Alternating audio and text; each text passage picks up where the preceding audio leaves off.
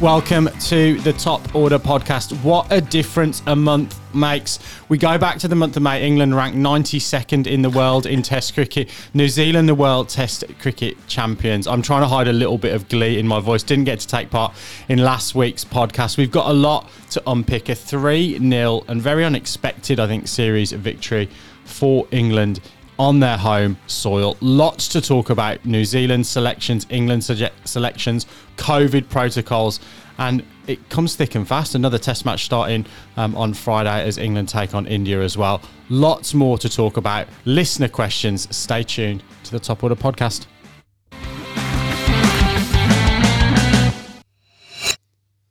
Well, boys, I don't even really know where to start. This is probably one of those episodes where we've certainly reached out on our social media over the course of the last few days, got a lot of interaction from listeners all over the world. One in particular didn't even want me on the podcast. Tough luck. I am here and recording for the evening. But lots and lots to kind of talk about. And I guess it's just really topsy-turvy how quickly things can change in international sport. Absolutely, and I think I would like to start personally to help the two of you, which kind of segues into saying get well soon, Raj. We're down a man today, and he's been suffering from illness this week, so we're hoping we can get you back on the pod pretty soon. But I'm really hoping the two of you can kind of help me unpack the series, because I don't know, like you say, it was an unexpected 3-0 scoreline, and I'm really, really conflicted when I think about this series. Part of me thinks New Zealand could have easily won this series 3-0. If I want to be really, really, you want to take the positives from it. Yeah, if I want to be, glass half full, I can look at this and go, first test, Colin de Grandhomme doesn't overstep in that Stokes dismissal. England's in big trouble. We probably win that test. Thinking about it now, in hindsight, Joe Root and Ben Foakes probably put on a massive partnership and win the game anyway. But second test, we take some catches. Also, Jameson doesn't get injured. I think we're a pretty good chance at winning that test. Third test, England would have been 63 for 7 in that first innings if New Zealand had reviewed the Jamie Overton LBW. They didn't. Overton then goes on, scores 90-odd. And, we saw what happened. England, actually, again, in hindsight, England probably could have chased down 800 in that final innings. They were just, by the end of that series, it seemed like New Zealand was so broken and England was so cock-a-hoop that they could just do anything. So, I don't know. I just don't understand whether I should feel completely devastated by the fact that we've been realistically pantsed, I think, in all three tests. They, like I said, New Zealand had chances to win all of them, but by the end of them, England won those three tests pretty comfortably. And the last game in the most comfortable fashion, smashing our bowlers all around the park, scoring 300 in under 60 overs twice in a row. Yeah, I don't know. Help me out here, guys.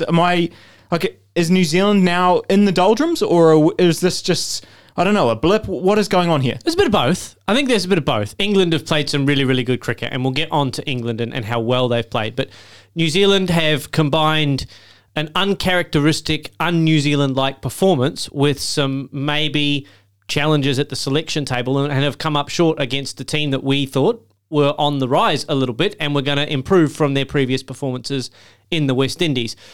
There are some things that we need to unpack with this New Zealand team, particularly the catching, which for me has been the biggest plus point for New Zealand over the last 10 years. Historically, they have been the best slips catching team in the world, 90% plus for the last 10, maybe even 20 years. It has gone horribly, horribly awry for New Zealand in this series as far as slips catching is concerned. I'm sure we'll touch on Daryl Mitchell's batting, but if we can get it out of the way now, his performance at first slip let New Zealand down a little bit in this series. I think even in that third test, I was watching the extended highlights on Spark Sport. There were 3 or 4 instances of either ball between keeper and first slip or ball down at first slip that were really costly for New Zealand in this test. So that's the first thing that they need to sort out is their slips cordon, and they can do that pretty easily. But then we've got to get on to some of their selections, and you've got a ball in your hand, Adam. I'm going to take the reins here. Spin was a problem for New Zealand in this series, and their selection of spin was a big problem for me. It had me apoplectic with rage throughout the entire series, and that's not to say anything against Michael Bracewell, who had a reasonable debut series for an off-spinner, for a part-time off-spinner. But we have a look at what happened on the other side of the coin with Jack Leach in this series and his maiden 10 for it being a telling factor for England. And I think New Zealand really left themselves short in the selection table. What do you think, Stu? Yeah, I mean, look, I think we talked about listener questions. We've had a lot of the questions focused on selection, and I think we had Glenn on Facebook saying how do the Black Caps fans get it across to the New Zealand hierarchy that Patel just has to play every single game. We had Jason Ray on Twitter saying, how do we get the selection so wrong? Mark Ellison, friend of the show, saying, how has Ajaz just bowled 2 overs in Test match cricket since taking his 10 for? And that's the thing that has triggered me in the last couple of weeks, is that he got a 10 for against India, of all teams, probably the best team in the world at playing spin. And he got all 10 of the buggers. He got 14 in a row. And since he has bowled 2 overs in 3 Test matches, and they've discarded him, it makes me apoplectic with rage. And I have nothing against Michael Bracewell. I have nothing against the New Zealand selectors. But how is it possible to take 10 for and then get 2 overs in the next match and then get dropped? It is unfathomable that could happen in a Test match. It is unbelievable. And if New Zealand want to point to that as the deciding factor in them losing the Test series, then it's their own fault. It's their own fault. And for listeners who can't see Baldy at the moment, his head his whole face has gone red, and it's a good thing his head has not exploded, to be quite honest. But yeah, look, I don't know. I think I think in terms of Ajaz only bowling 2 overs, I think in the home summer we could certainly see why that happened. The 2 Bangladesh series at home, Ajaz hasn't played a factor in New Zealand's home summer for his whole career. Correct me if I'm wrong, but I think he still hasn't got a Test wicket at home. I don't think he's had many opportunities to bowl at home, to be fair. But yeah, I don't think he's got a Test wicket at home. So I can understand that. The South Africa series of that, he was injured. He had a calf injury. He was coming back from injury. So really, we're just talking about this series. The first Test, I think we discussed it. We talked about how it didn't really make any sense the way they used him. And I think you see on the flip side of how Jack Leach and Parkinson were used, and both of those 2 players were used by Stokes, and it completely opposite to the way New Zealand used Ajaz. Not necessarily the way they used Bracewell, because by the time he came in, it seemed like there was a bit of a different approach. The third Test is the one that really just drives me crazy. I can justify pretty much every other selection in this series. I can understand why they did it. I can see all the logic. Raj's head has just exploded that you've allowed Neil Wagner to be dropped, and you think that's okay. But we'll move past that. Yeah. Look, no, I mean, I think I said at the start of the series I would have picked Wagner. I probably would have picked him ahead of Jameson, to be honest, in the first Test, and that might have proved wrong. But anyway, moving back to the spin, I don't understand why you could look at that lineup and go Michael Bracewell in a position where he's not played as a frontline red ball spinner for Wellington. Ever. And that's not his fault. That's not his fault. It's not Michael Bracewell's fault that he got carted for 7 and over by a batting side that probably would have carted just about any spinner in world cricket in that particular scenario. But New Zealand didn't give themselves the best chance of winning the game by picking the best 4 bowlers that they had at their disposal. That's the thing that really sticks in my craw and makes me completely irate. Because New Zealand, the people that defend the 5-seamer policy in New Zealand go, well, spinners can't win us the game. There's no point in picking a spinner because our best 5 bowlers are seam bowlers. In that particular instance, their best 4 bowlers were the 3 bowlers they played and Ajaz. And they didn't pick Ajaz, and they got smoked. And so you have to pick the best bowlers if you're only going to pick 4 bowlers. You have to. You can't go, well, we need a batter at 8 if you've only got 3 seamers. You just can't win a Test match that way. And we know that you can chase at Headingley. Everybody knows this. So there is really no excuse for... And I don't mean to go off at the New Zealand selectors. I've never done that before. But it just makes me irate that you would pick a part-time spinner that is not setting either him or the team up for success. And that's not Bracewell's fault either. And the one thing I will add on New Zealand's selection and the bowling attack, I do think that the injury to Colin de Grandhomme kind of threw them out. I think that he was actually, as much as a year ago we were thinking maybe his career is over, the fact that he plays that seam bowling all-rounder, and he actually genuinely is a bowling option, whereas Mitchell's not. And that kind of threw them. And yeah, that's why I could understand it in the second Test, the way they went. I didn't understand it in the third because, if you're going to have 4 bowlers, then you need to pick 4 frontline bowlers. But Binksy, I want to throw to you because I want to talk about how Leach was used, and in particular, and not Parkinson as well, but Leach in particular. He opened the bowling in some of those games. He was clearly bowling in situations where he was used as an attacking weapon. It wasn't, Jack Leach, can you come on and bowl 10 overs of holding spin for us while we attack from the other end? It was, Jack Leach, we think you can take wickets for us now in really key moments. And, I mean, they attacked him, New Zealand, but in that third test, it paid off, and I think that he'll get a huge amount of confidence out of what he did. Yeah, look, dead set he will, and we'll talk a lot about mindset and Bazball and all these kind of phrases that have come out in the aftermath of this series. I think I'll probably just pick up on a couple of things. There was a situation, if you go back 6 weeks before Brendan McCullum's appointed, where England don't play Jack Leach in any of these 3 games, and they go with an all-seam attack in England. Mm-hmm. We don't know from a point of serendipity where that all changed and where that sliding doors moment might have really changed for Jack Leach. But I think that the key thing for me is, and you've alluded to, is the use of Leach by his captain. Stokes has seemed to trust him, has thrown him the ball, even the new ball, I think, in that second innings. Yeah. I remember we did that with Graham Swan 5, 6, maybe 8 years ago, and the commentators pilloried the captain for doing that in English conditions. Why would you not have Broad and Anderson with the new rock? So, it's strange how everybody's got on this a little bit of a bandwagon about everything that McCullum and Stokes touch turns to gold. The biggest thing, and I don't think you mentioned it in either of your diatribes, it's pretty simple, the reason they put Bracewell. They can't trust the top order. So they wanted that option at 8. I do think as well, we are always in this situation where a player that doesn't play in a series that you lose, his stock rises, whilst others fall or plummet in certain situations, and that definitely happened with Wagner. And look, that's definitely happened, I think, with Ajaz as well, because as much as he is clearly a better spin option than Bracewell as a frontline spinner, I still think the likes of Johnny Bairstow, Ben Stokes, Joe Root would have run after him. And certainly in the first and second test, where those were very, very good cricket wickets, I would have seen a situation where Johnny Bairstow's innings in that second game wouldn't have been much different if the step and fetch it had been Ajaz for that particular test match. And maybe not, but New Zealand didn't give themselves a chance, and that's the real issue that I've got, is they didn't set either him or the team up for success. And you're right, Bairstow and Root and Stokes and folks and everyone, they were so good, it probably wouldn't have mattered. But in my mind, they would have walked past a couple, because Leach turned the ball. That was what impressed me, is that Leach actually got the ball to bounce and turn past the bat, past the wicketkeeper. And a bit of drift as well. Yep. And Ajaz has all of those things in his arsenal. And not to say that Michael Bracewell doesn't or can't, but he was overawed by some pretty aggressive batting.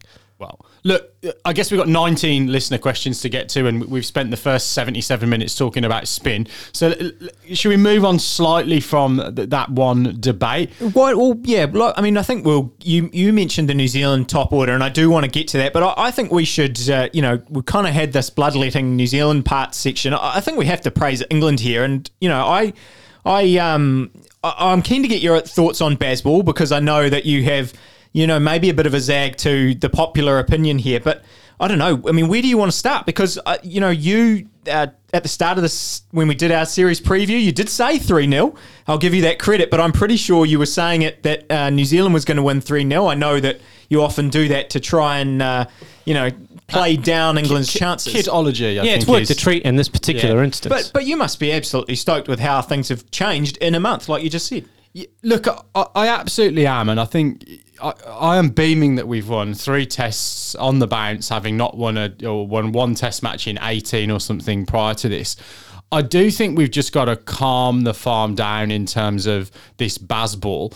Number one, someone asked Brendan McCullum what Bazball was, and he didn't know. So it's not something that he's invented. It's something that I think the media have kind of jumped on. And I think that this, talk of a revolution needs to just calm down. We've won 3 crazy test matches based on some absolutely potentially career-defining performances for some of these players in a series where New Zealand have had some issues with COVID. They've had a skipper who's woefully out of form. They've had Conway, who was, the great hope, who's had a poor series with the bat. And you've selected the wrong bowling attack in all 3 games, realistically. And potentially there is a little bit of a waning of that stellar attack as well. So I think from an England perspective, absolutely. And I'm sure the players have said this. Let's enjoy the series victory. I don't know how much they would have got to do, given they finished a test match on a Monday. They've got another one starting on a Friday against India to complete that series from last summer. So they might not have got out for the same amount of kebabs as after that. I was going to say, they will probably get a victory kebab and second test kebabs. But look, I think England have got to be realistic. We are still probably going to get a little bit worse before we can really start to build any kind of momentum. We're still down towards the bottom of the World Test Championship, notwithstanding the fact we keep getting overrate fines as well. We've still got concerns at the top of the order. I thought Lees was promising, but without really going on for a series-defining knock. He looked good and he looked positive. Crawley's still a worry. And as well as Jack Leach actually bowled, if we kind of look at it, he didn't bowl obviously in that first test because he, knocked himself out. And then he's taken 13 wickets in the series, 10 of them in one game. So whilst he did, an admirable holding role in that second test, I think Root could have probably done a similar job if they'd have needed him to in that. So there's still some question marks around some of that England team. So as much as I'm happy, I don't want to get super carried away with this Bazball revolution. I'm sorry, but if you can't get carried away by what's just happened from the past 12 months, I think you need to find a new sport. So we're going to encourage this out of you. You've got to get positive here because I'm super positive. This has been an unreal series, I think, from England and from some of those players that have the run rate really done well. 4.5 something average run rate across. And it was just getting quicker. And it was getting quick. Mate, I am absolutely pumped. I watched every run chase and was just like. Normally when I'm watching an England run chase, I'm just waiting for the claps. These 3 run chases, to be honest, even the first one, I was like, we're going to piss this. The second one, I was like, this is easy. Third one, I was like, oh, come on, can you not set us some more? Honestly, it looked like a foregone conclusion the way that we chased those runs down in all of those games. So look, I am absolutely stoked. But we're playing India. We're playing South Africa after that. We're coming to New Zealand, which is going to be pretty cool. We've got a tour of Pakistan in the winter as well. So, you'd think they're going to need to find some seamers because I wouldn't have thought Broad and Anderson are going to go on a tour to, if they're playing anything like the wickets that Australia played on in Pakistan, I would not want to be a seamer over there. I don't think I want to be a bowler over there. So, look, really, really happy, but I just want to temper and in modern cricketing cliche, it's now about the next game and let's see how we go. If we beat India, look, I might have a cocktail. Oh, look, there's lots to get excited about, isn't there? I mean, that's the thing. We can't get too over the top with our excitement, but we do need to recognise the fact that England have chased down 3 of their top 12 all-time Test cricket chasers in the last month. Yeah, 3 of the top 12. That's why I'd be so pumped. And they've done it in a canter, and they've done it at a run of ball. They've made 300, near as makes no difference to 300 back-to-back test matches inside 55, 60 overs. In fact, they made it in less than 50 in the second test.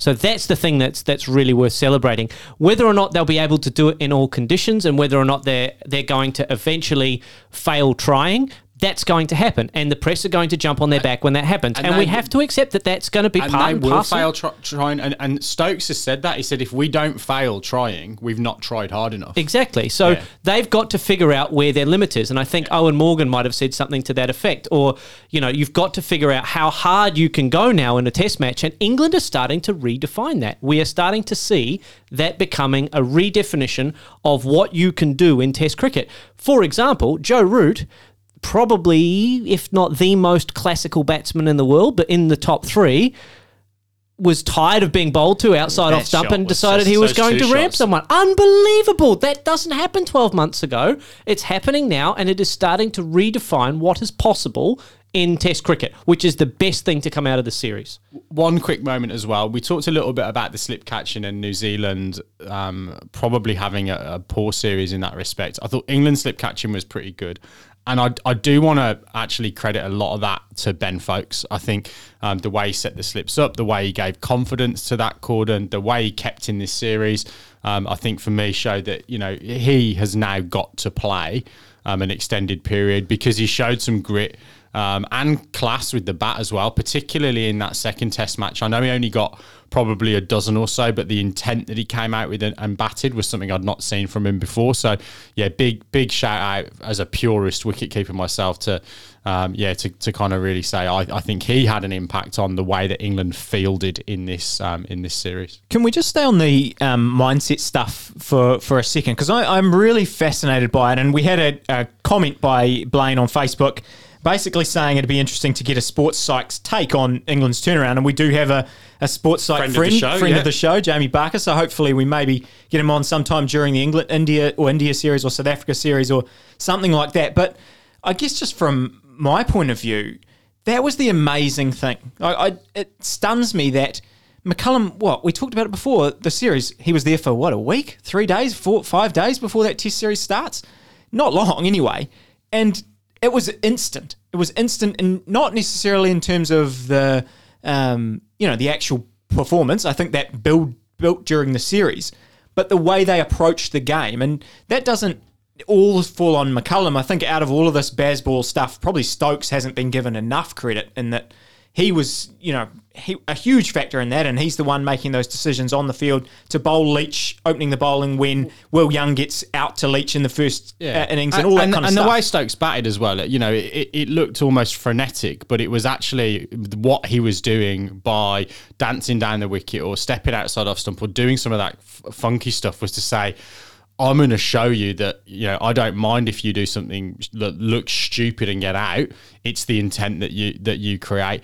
It's going to be fascinating. I'd love to speak to Jamie about it to really kind of get into that.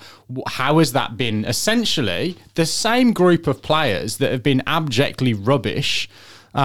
And look, Johnny Bairstow made a really, really good point. I guess I get a bit of criticism off my wife for this. I'm emotional at things I shouldn't be emotional about, like Shane Warne dying, cried for 2 days. And it was the same when I saw Johnny Bairstow after that second test. And he said, hold on a sec, guys. We've got a bit of euphoria here around this win.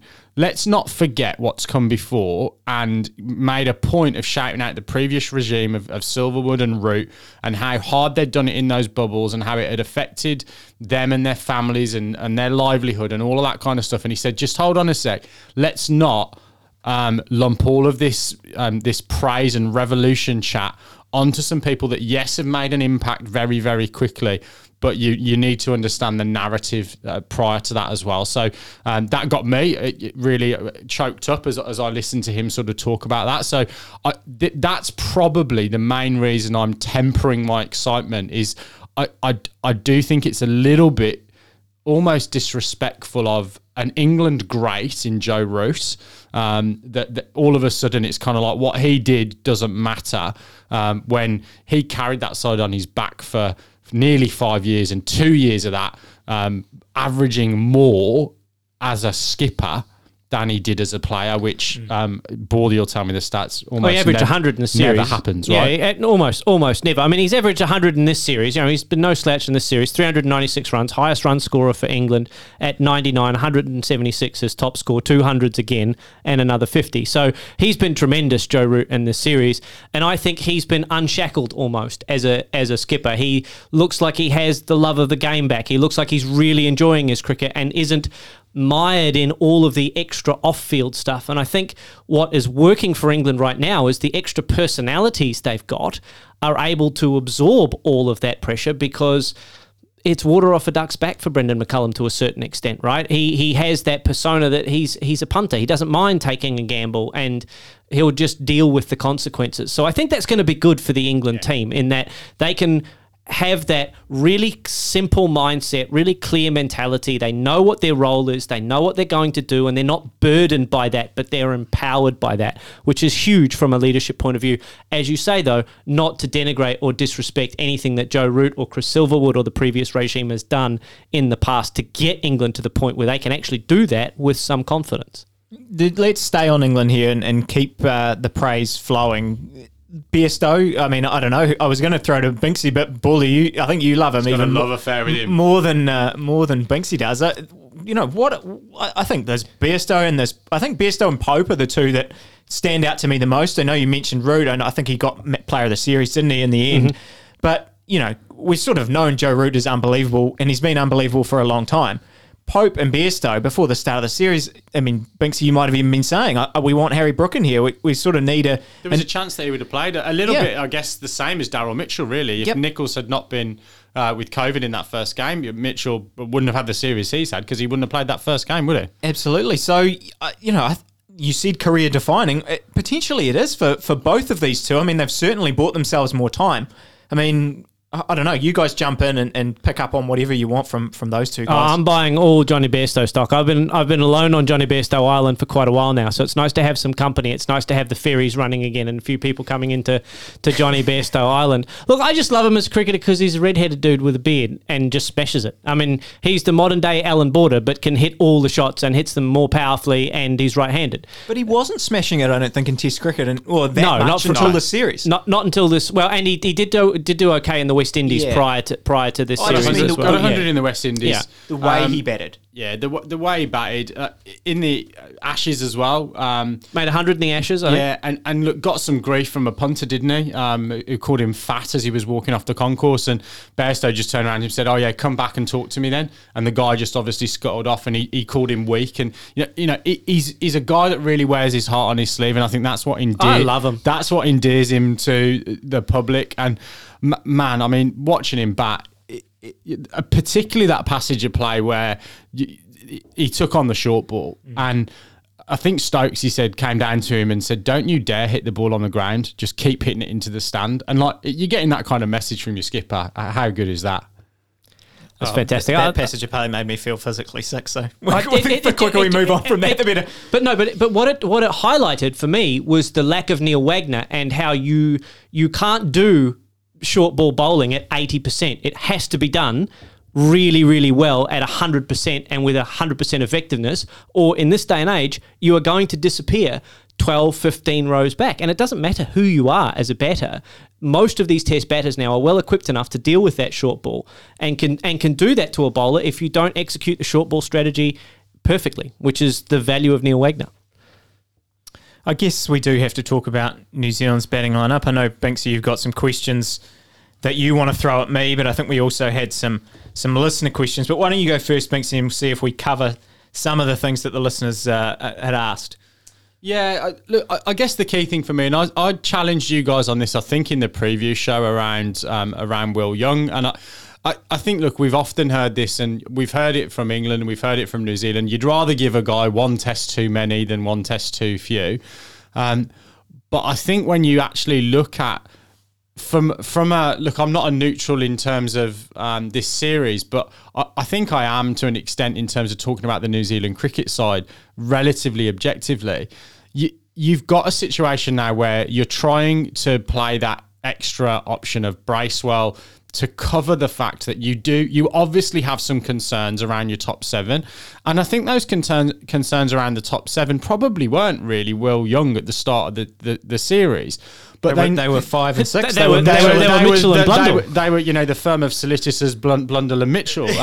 But I think the thing is now that you've got this problem at the top of the order, that the captaincy is going to come into question. I love Kane. I think he's been... I've talked about how can you be captain of an international side for that long and it not have got to you from a mental perspective or affected your form too much? I don't think that's the thing that's affected his form. I think it's potentially a combination of his elbow and a bunch of other things. But all of a sudden, you've got a guy that burst onto the test scene in Devon Conway who's had a quiet 3 matches. So if we're going to get really revved up that England have had a great 3 matches, we have to look at it from a negative perspective in the same way from New Zealand and say, is this a long enough sample sample size for you to have those levels of concern. And for me, I think you definitely have with Young.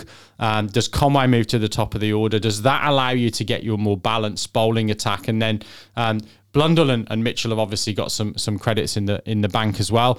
I don't know. I want to ask this question of you. I heard a comment. I can't remember who it was from. One of the BBC TMS commentators who said Henry Nicholls, and this is a quote, so it's a little bit of hyperbole. Was he's the worst player of spin in the world? His stats aren't good. Yeah. So again, real questions around that batting lineup. So it'd be interesting to see where you actually think you're at. So we just run through the stats there for the listeners, just in case they haven't got the stats for this series. So Devon Conway was the best performed of the New Zealand batters, I guess. 151 runs at 25.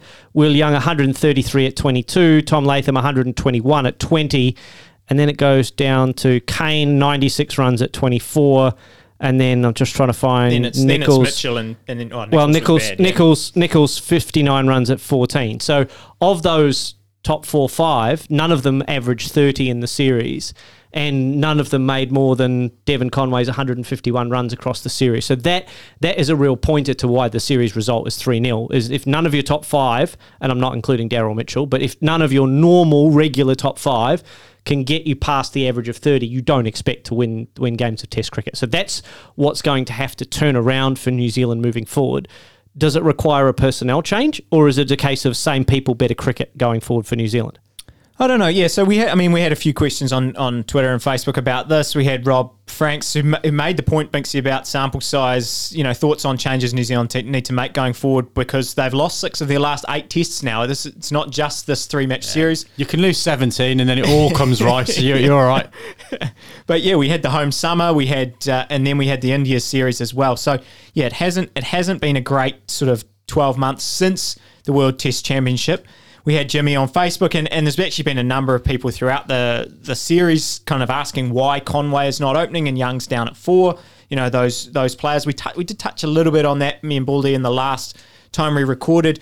And look, Stephen Rowe again has been the whole series kind of pointing out Latham's numbers against the better bowling attacks, if you want to call them that, in world cricket. And I do have some stats on that. So yeah, I mean, look, why don't I start on Latham? I know there's been all that criticism on the series when he left the ball against Jimmy and got poled on middle stump. That was kind of like the horror moment. It was beautiful. It summed up kind of everything that had been going wrong for the top order for New Zealand. Just poor judgment, just not confidence. And you contrast that with the way that England were going about it and the positivity that they showed. New Zealand weren't doing that with their top order at all, and probably a lot of that stems from the fact that they weren't feeling like they were confident and all that kind of stuff. So, look, the Latham question is really interesting because he's been, you guys mentioned captaincy, he's been talked about as the natural leader to take over from Kane.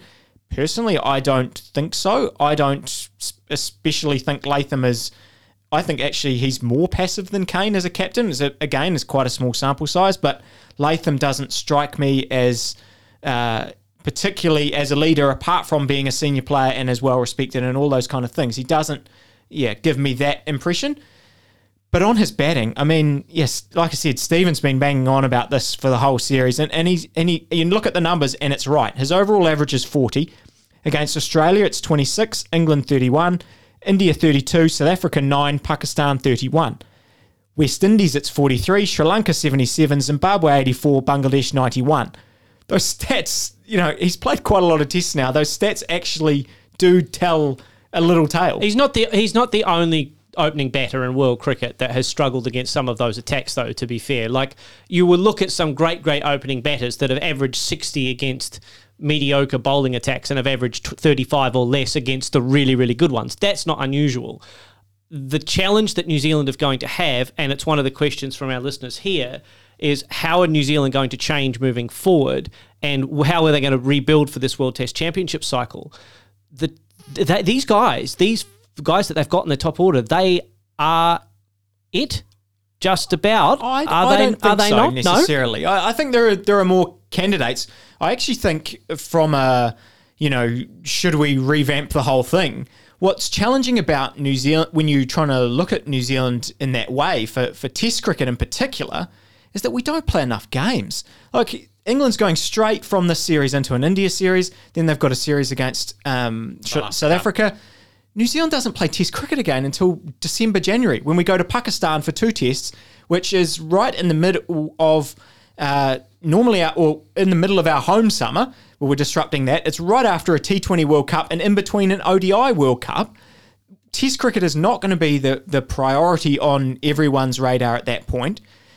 Then after that, we go into 2 tests against England at the end of our summer and 2 tests against Sri Lanka. And that's kind of it. You know, it's really, really hard when you're trying to think, okay, well, what are we going to do going forward? Because in 6 months' time, we have no idea how these guys are going to be hitting the ball and all that kind of stuff. But, you know, I do think when they look at that series against Pakistan in particular, the Nicholls thing that you just mentioned is actually, it's going to have to be a serious conversation, because his spin stats, like I just said, they're really bad. And I actually thought when he first came into Test cricket, he played spin reasonably well. He likes to sweep the ball, and it just feels like his confidence now against spin is shot. He keeps hitting it back to bowlers, I don't know, just very, very much reading the ball wrong. Yeah, it's not going well for him. And I think the fact that Mitchell has done so well, they're going to have to think about what they do there. If you look at that whole lineup, they had 7 batters in that last test. That's not there's no way you can tell me that that's the ideal lineup for New Zealand in terms of Test cricket. So one of those guys is going to have to go unless Daryl Mitchell is classed as your opener. Well, and especially when you've got... all-rounder, sorry. And especially for me as well, where you've got 3 guys, I'm including Conway in this, that could keep wicket as well. So you've got 3 options. I don't think he's a Test keeper. But I know he's not, but you've got Latham, you've got Blundell, you've got actually 3 guys that could actually balance that side. So why are you not then just picking your best 6 batters, your best keeper batter option, and then absolutely having that right four-man attack, as Baldy went on for about 17 minutes at the start of the show.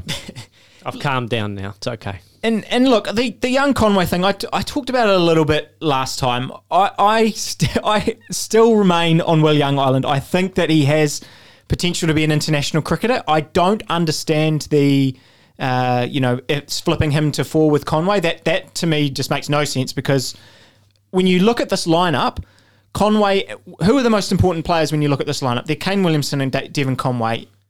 It was Tom Latham as well, was one of those. But if New Zealand is going to be incredibly successful at Test cricket, I think Kane Williamson and Devon Conway need to be the cogs that make that wheel go round. And why would you put Conway, who has batted 3 and 4 his whole career anyway?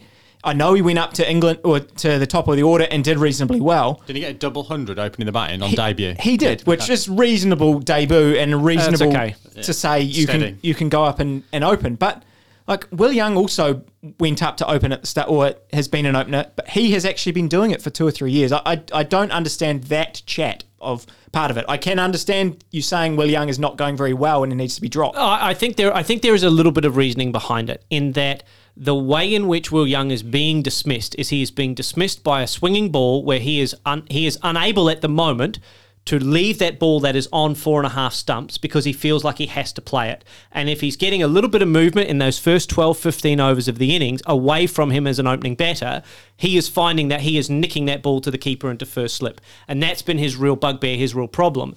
The theory behind moving him to 4, and I'm not saying I agree with it, but the theory behind it is, okay, if he's coming in at 4, with any luck, he's not coming in at 2 for 10, but he's coming in at 2 for 70, and that's after 25 overs, and the ball's not swinging as much because we're not using a Duke's ball here in New Zealand. So therefore, it's a little bit more straight up and down. And if he's getting a ball on 5th stump channel, he's able to play inside the line or let it go with a little bit more confidence. That's the thing that is hurting him at the moment, is he's being dismissed in a pretty classic way outside off stump to balls that he really should be. And I can't talk. I'm not an opening batter in Test cricket, so I can't really talk. But the criticism of him is that he needs to exercise better judgment outside off stump, and maybe batting him at 4 or 5 in the order might give him an opportunity to bat on flatter wickets with the ball doing a little bit less. Yeah, and I'll contradict myself a little bit here. I think that the danger of moving Conway to the top of the order is his ceiling is probably 45 to 48 as an average, Will Young's is probably 35. So would you rather have your opener averaging 35 and give Conway a chance to probably average closer to 50 batting at 4? Or you are sacrificing, I think, 5 runs, maybe 10 runs in this modern era when you're playing against South Africa, when you're playing against India, when you're playing against England, who've got those seam attacks that are gonna find you out. And I want to zag on the Will Young a little bit here in that, yes, he nicked out a few times, but actually I think if you looked through his Test career, the amount of starts he has is actually the more worrying thing for me. And that's why I don't actually think putting him to 4 makes any difference at all to that. Because he's in this Test, he got 20 odd, he got 2 50s in the second Test, or 48 and 50, and he got out right at the time when he had a moment to go, okay, I can play a meaningful innings right now, and that's when he was getting out. So I like I said, I completely understand if you picked that side again tomorrow. Really, you're debating whether Will Young and Henry Nicholls, one of them is not in that lineup. I know Latham has had his struggles, but he's got enough money in the bank for me that he's playing in that next Test.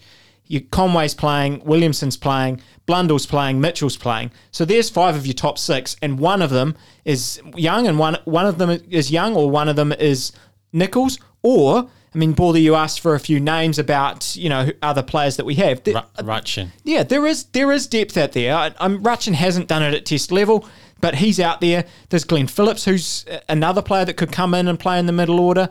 There's Hamish Rutherford, who's been around the scene and been in these squads, but hasn't actually had a chance to get back at international level, even though he's been there.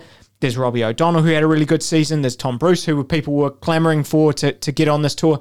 I think there's enough depth in New Zealand cricket. I don't think that's really the worry. It's about piecing it together. And if you looked at New Zealand when we were going really, really well, Conway and Williamson were scoring bulk runs, and they didn't do it in that series. And our bowlers were taking 10 wickets in the second innings, and we didn't do it in that series. Well, I think that's a good segue to talk a bit about the bowling, because I think the captaincy debate might take the podcast over the limit that we've got on the SD card.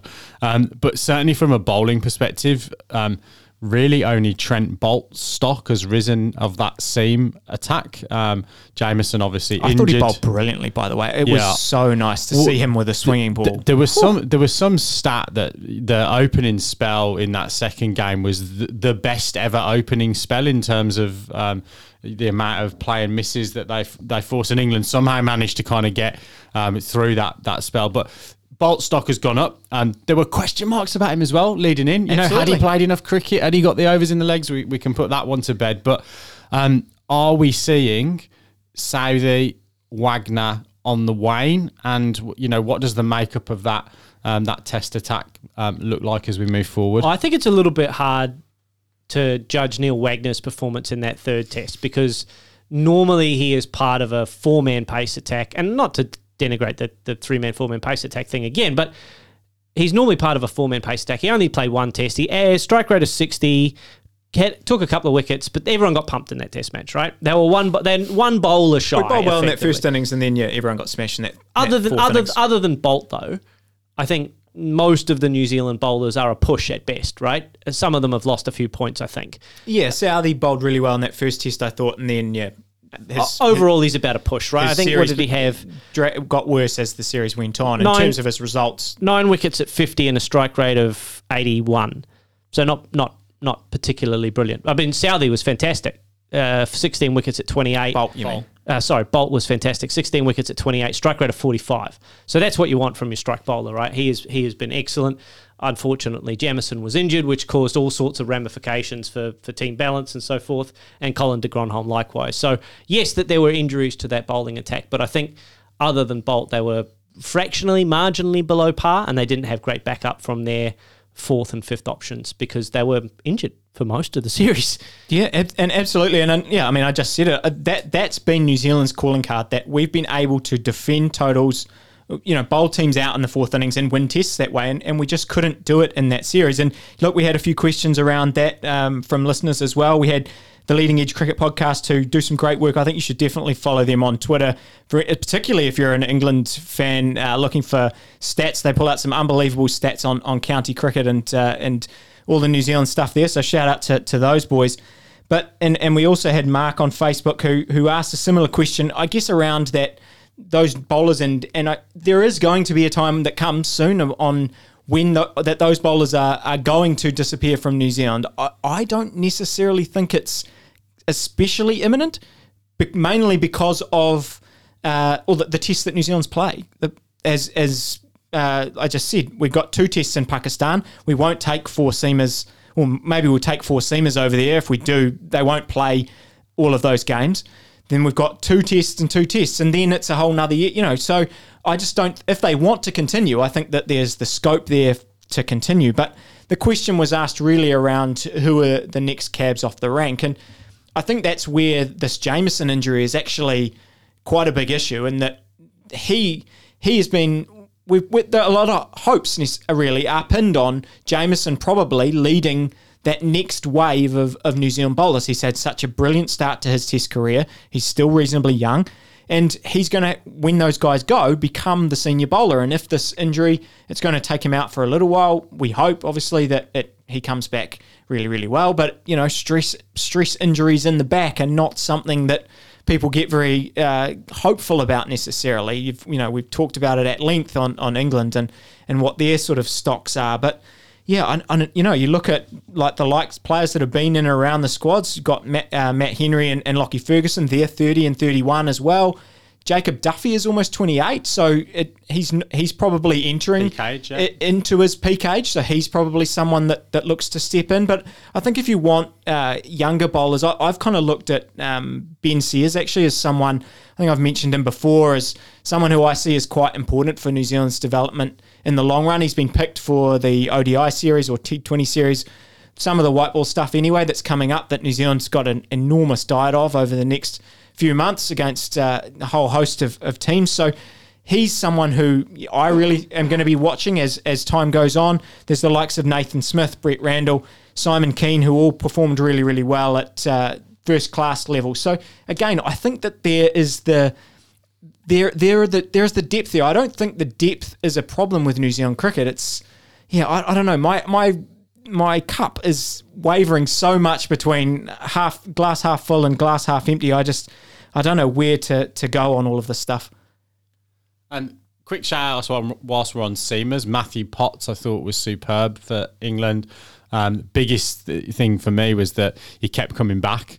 His speeds didn't drop, and that's been a criticism of some of these guys that have come in.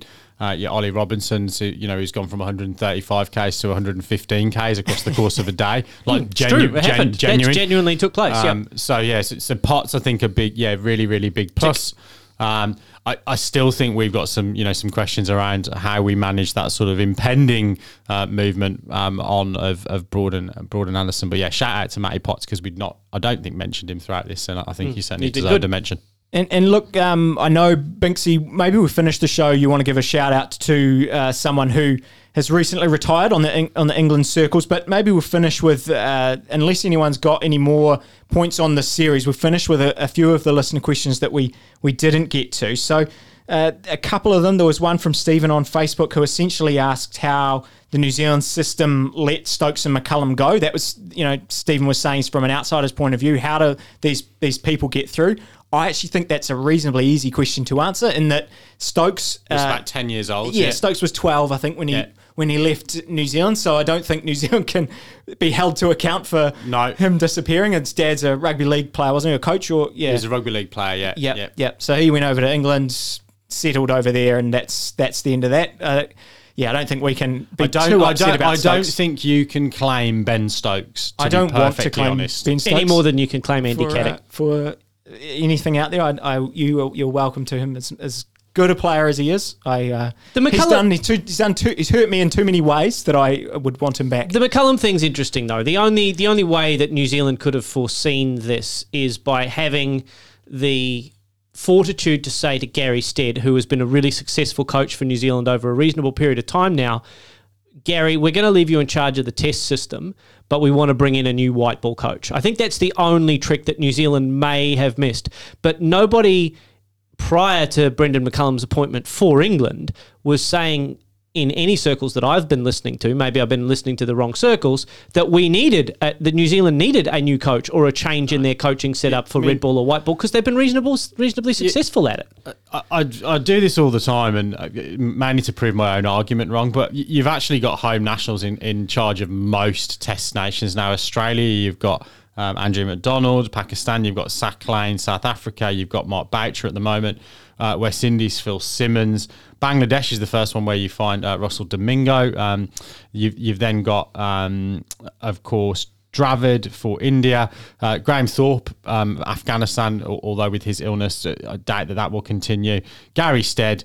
Chris Silverwood, bizarrely, straight to Sri Lanka from his... the Aussies again. Yeah, exactly. And then obviously England, Brendan McCullum. So I think you've got a plethora of quality coaching options. You've got the like of Stephen Fleming is doing a lot of work in the IPL. Daniel Vettori now is assistant coach for Australia, I believe. Yep, yeah, he's doing some spin work, yeah. But at the end of the day, unless you've got two coaches, you can only have one coach. You've got a New Zealand coach. So I don't think you've lost McCullum. You might have lost a bit of institutional knowledge, but would he really be doing a domestic coaching role or an academy or a pathways role within New Zealand? You couldn't pay him enough money to do it. That's the key factor. And he has taken a challenge. You know, he's ditched his radio show, he's ditched his Kolkata Knight Riders gig, or we think he has. He may still go and coach in the IPL. Who knows? That the window is there. So I think it's tough to really lay too much blame on New Zealand cricket, although I'm sure it's a pretty emotive question. Yeah. Selections, no, they're okay on the coaching front so far. Yeah, and look, I think your point about the attractiveness of that gig in the terms of that it's not a full-time coaching gig. I don't think he would have taken a full-time coaching gig, and New Zealand don't appear to be planning on splitting those two roles up at this stage. Maybe that will happen. Gary's contract finishes up, I believe, after the ODI World Cup in 2023, so we'll see what happens after that. I would not be surprised if both parties think it's probably time for a change, but, you know, watch this space. Yeah, I just think that McCullum, there was no role for McCullum to take in New Zealand that would have been as attractive as that one now. So, yeah, look, I don't think that's too much to blame for New Zealand. We had one from Mr. John Baldwin who asked about the. Are you doing your homework, Michael? Yeah, who asked about the stats on home series test wins in each country and how he believes there's probably been an uptick in those stats, that more home teams are winning now than they perhaps were 20 years ago. So, Baldy, do you want to dog eat my homework this? I feel like I'm 9 years old again. This is horrible. I haven't done much homework. I've only done homework on the last 20 series. I omitted the word years and looked at series. And it's pretty even. 9 home wins, 8 away wins in the last 20 series, 3 drawn series over the last 20 series of test match cricket being played going back the last 18 months or so. Most of those away wins have come in Asia. So it's 3-3 in Asia, home and away, which is unusual because normally you associate Asia with being an area where the home team dominates all the time. But it turns out, I think, who lost series? Bangladesh have lost 2 series away out of that 3 in that period. So we did have a chat before the show just around that in terms of what I think that I would agree with John in terms of that I think it probably is on the uptick. I would suggest that without having any stats to back this up. It's the best way, Lippy. I think it would be around the fact that Test cricket has actually evened up in the last 20 years. I know it's not completely even, and it's not yet a case of everyone can beat everyone, although Bangladesh showed that here in New Zealand. But 20 years ago, that disparity was probably more, and that if Australia went over to play in different conditions in the subcontinent in Sri Lanka, perhaps, or actually 20-year mark, South Africa, Sri Lanka was probably actually still pretty good with Sangakkara and Murali and Vas and all of those. But before, let's say 5-10 years before then, before all those players started to hit, I think any of those nations going over to those places, it would have comfortably beat. You would have expected that they go over there and comfortably win. And now it's more of a challenge. It's more of a question, all those kind of things. So I think the evening up of Test cricket makes the home advantage more important than it is now. And it means that teams will cater to their conditions because they know they have to, because they're not just going to roll out 11 cricketers and walk onto any pitch in the world and win a game of cricket anymore. They have to actually create environments and scenarios that are conducive to their strengths or perhaps to the opposition's weakness. So you're absolutely right. I have no stats to back that up, but I shall get some and we'll post a nice pretty picture on Twitter to back up that theory, or not. And last couple of questions, I think, were on the COVID protocols. I can't actually answer. There was a question there, I think, from Mark about, it would be interesting to know what protocols were in place in this tour. And I think that is an interesting question because it did seem to impact both sides. We're obviously in an environment where things have opened up in a lot of countries now. England is completely open. Is that right now, Binksy? So you can just go over there. There's no quarantine at all.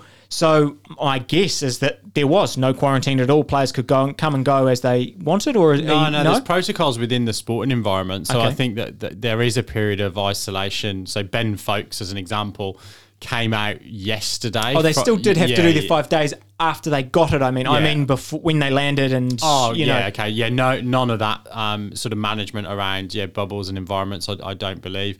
Look, it's a really difficult one, isn't it? I mean. But Ben Foakes disappearing with back spasm first and then COVID. Man, Josh Buttler could have come in and that game would have been over even quicker. We did have a question, I think, from Rando Matt on Twitter, basically saying why didn't Jameson, why couldn't we fake a COVID for Jameson to get another bowler in that situation? But maybe we'll leave that controversy of whether whether Foakes was replaced fairly or not. I don't think that's really needs to be talked about. No, neither do I. So Binksy, why don't you wrap us up with? I know you want to mention Owen Morgan. He obviously haven't featured in this series, apart from being a commentator, which I quite enjoyed when he was on the mic. But yeah, obviously been a huge servant to English cricket. Even though I'll just jump in here to say he's Irish, but you can go ahead and say the impact that he's made to English cricket, because I think it has been incredible. Yeah, look, he certainly had a massive amount of impact. Still our leading run scorer in both T20s and ODIs. Wow. Clearly, defining moment of his career is going to be lifting that white ball trophy in 2019. We all know the circumstances around that, but I think anybody would be churlish to suggest that wasn't probably deserved by that England side over that era. Took a team that got their arses handed to them in the 2015 World Cup. And let's not forget, he took the captaincy over for that disastrous campaign. Big credit goes to the powers that be at the time. I think Andrew Strauss was probably in charge around then. Said, no, you're the man to actually take us forward. And I think he's almost the pre-Bazball. Maybe took a little bit of that inspiration from his great mate Brendan McCullum, but showed the way for that team to express themselves with the likes of Jason Roy at the top of the order, Alex Hales, Josh Buttler, playing with that level of freedom, the way he captained his spinners, brought Adil Rashid back into international cricket and encouraged him to get his boxer tricks out, Moeen Ali as well. Mark Wood, so there's a massive amount of impact that he's had on English cricket. So look, I genuinely think he will go down as, if not the best, certainly one of our best three captains in any format. I said this before we aired the podcast this evening. He joins Martin Johnson with the Rugby World Cup in 2003. Bobby Moore, 1966. You can argue Paul Collingwood for the 2007 T20 World Cup. But, he's had such an impact on not only this one-day side, but you can almost see how some of that mentality is now going to make its way into this test team. So, regardless of his initial nationality, he did all the paperwork. There is nothing nefarious there. And look, I think he'll go down as an England white ball great. Well, that does just about wrap up this episode of the Top Order podcast. Coming in 58 minutes or thereabouts, so you can binge a whole hour of data on this very, very fine episode. We will be back hopefully next week with more This Week in Cricket. And the Hall of Fame. And the Hall of Fame. We're back with the Hall of Fame. Which will be back. We've got it prepped. We're ready to go. I can tell you there's no Kiwis to be seen. And in the next episode, we've got 16 Australians. But that's all coming up on the Top Order podcast in your feed. And hopefully we'll have Raj back as well next week to join us around this very esteemed table. But thanks for listening. See you soon.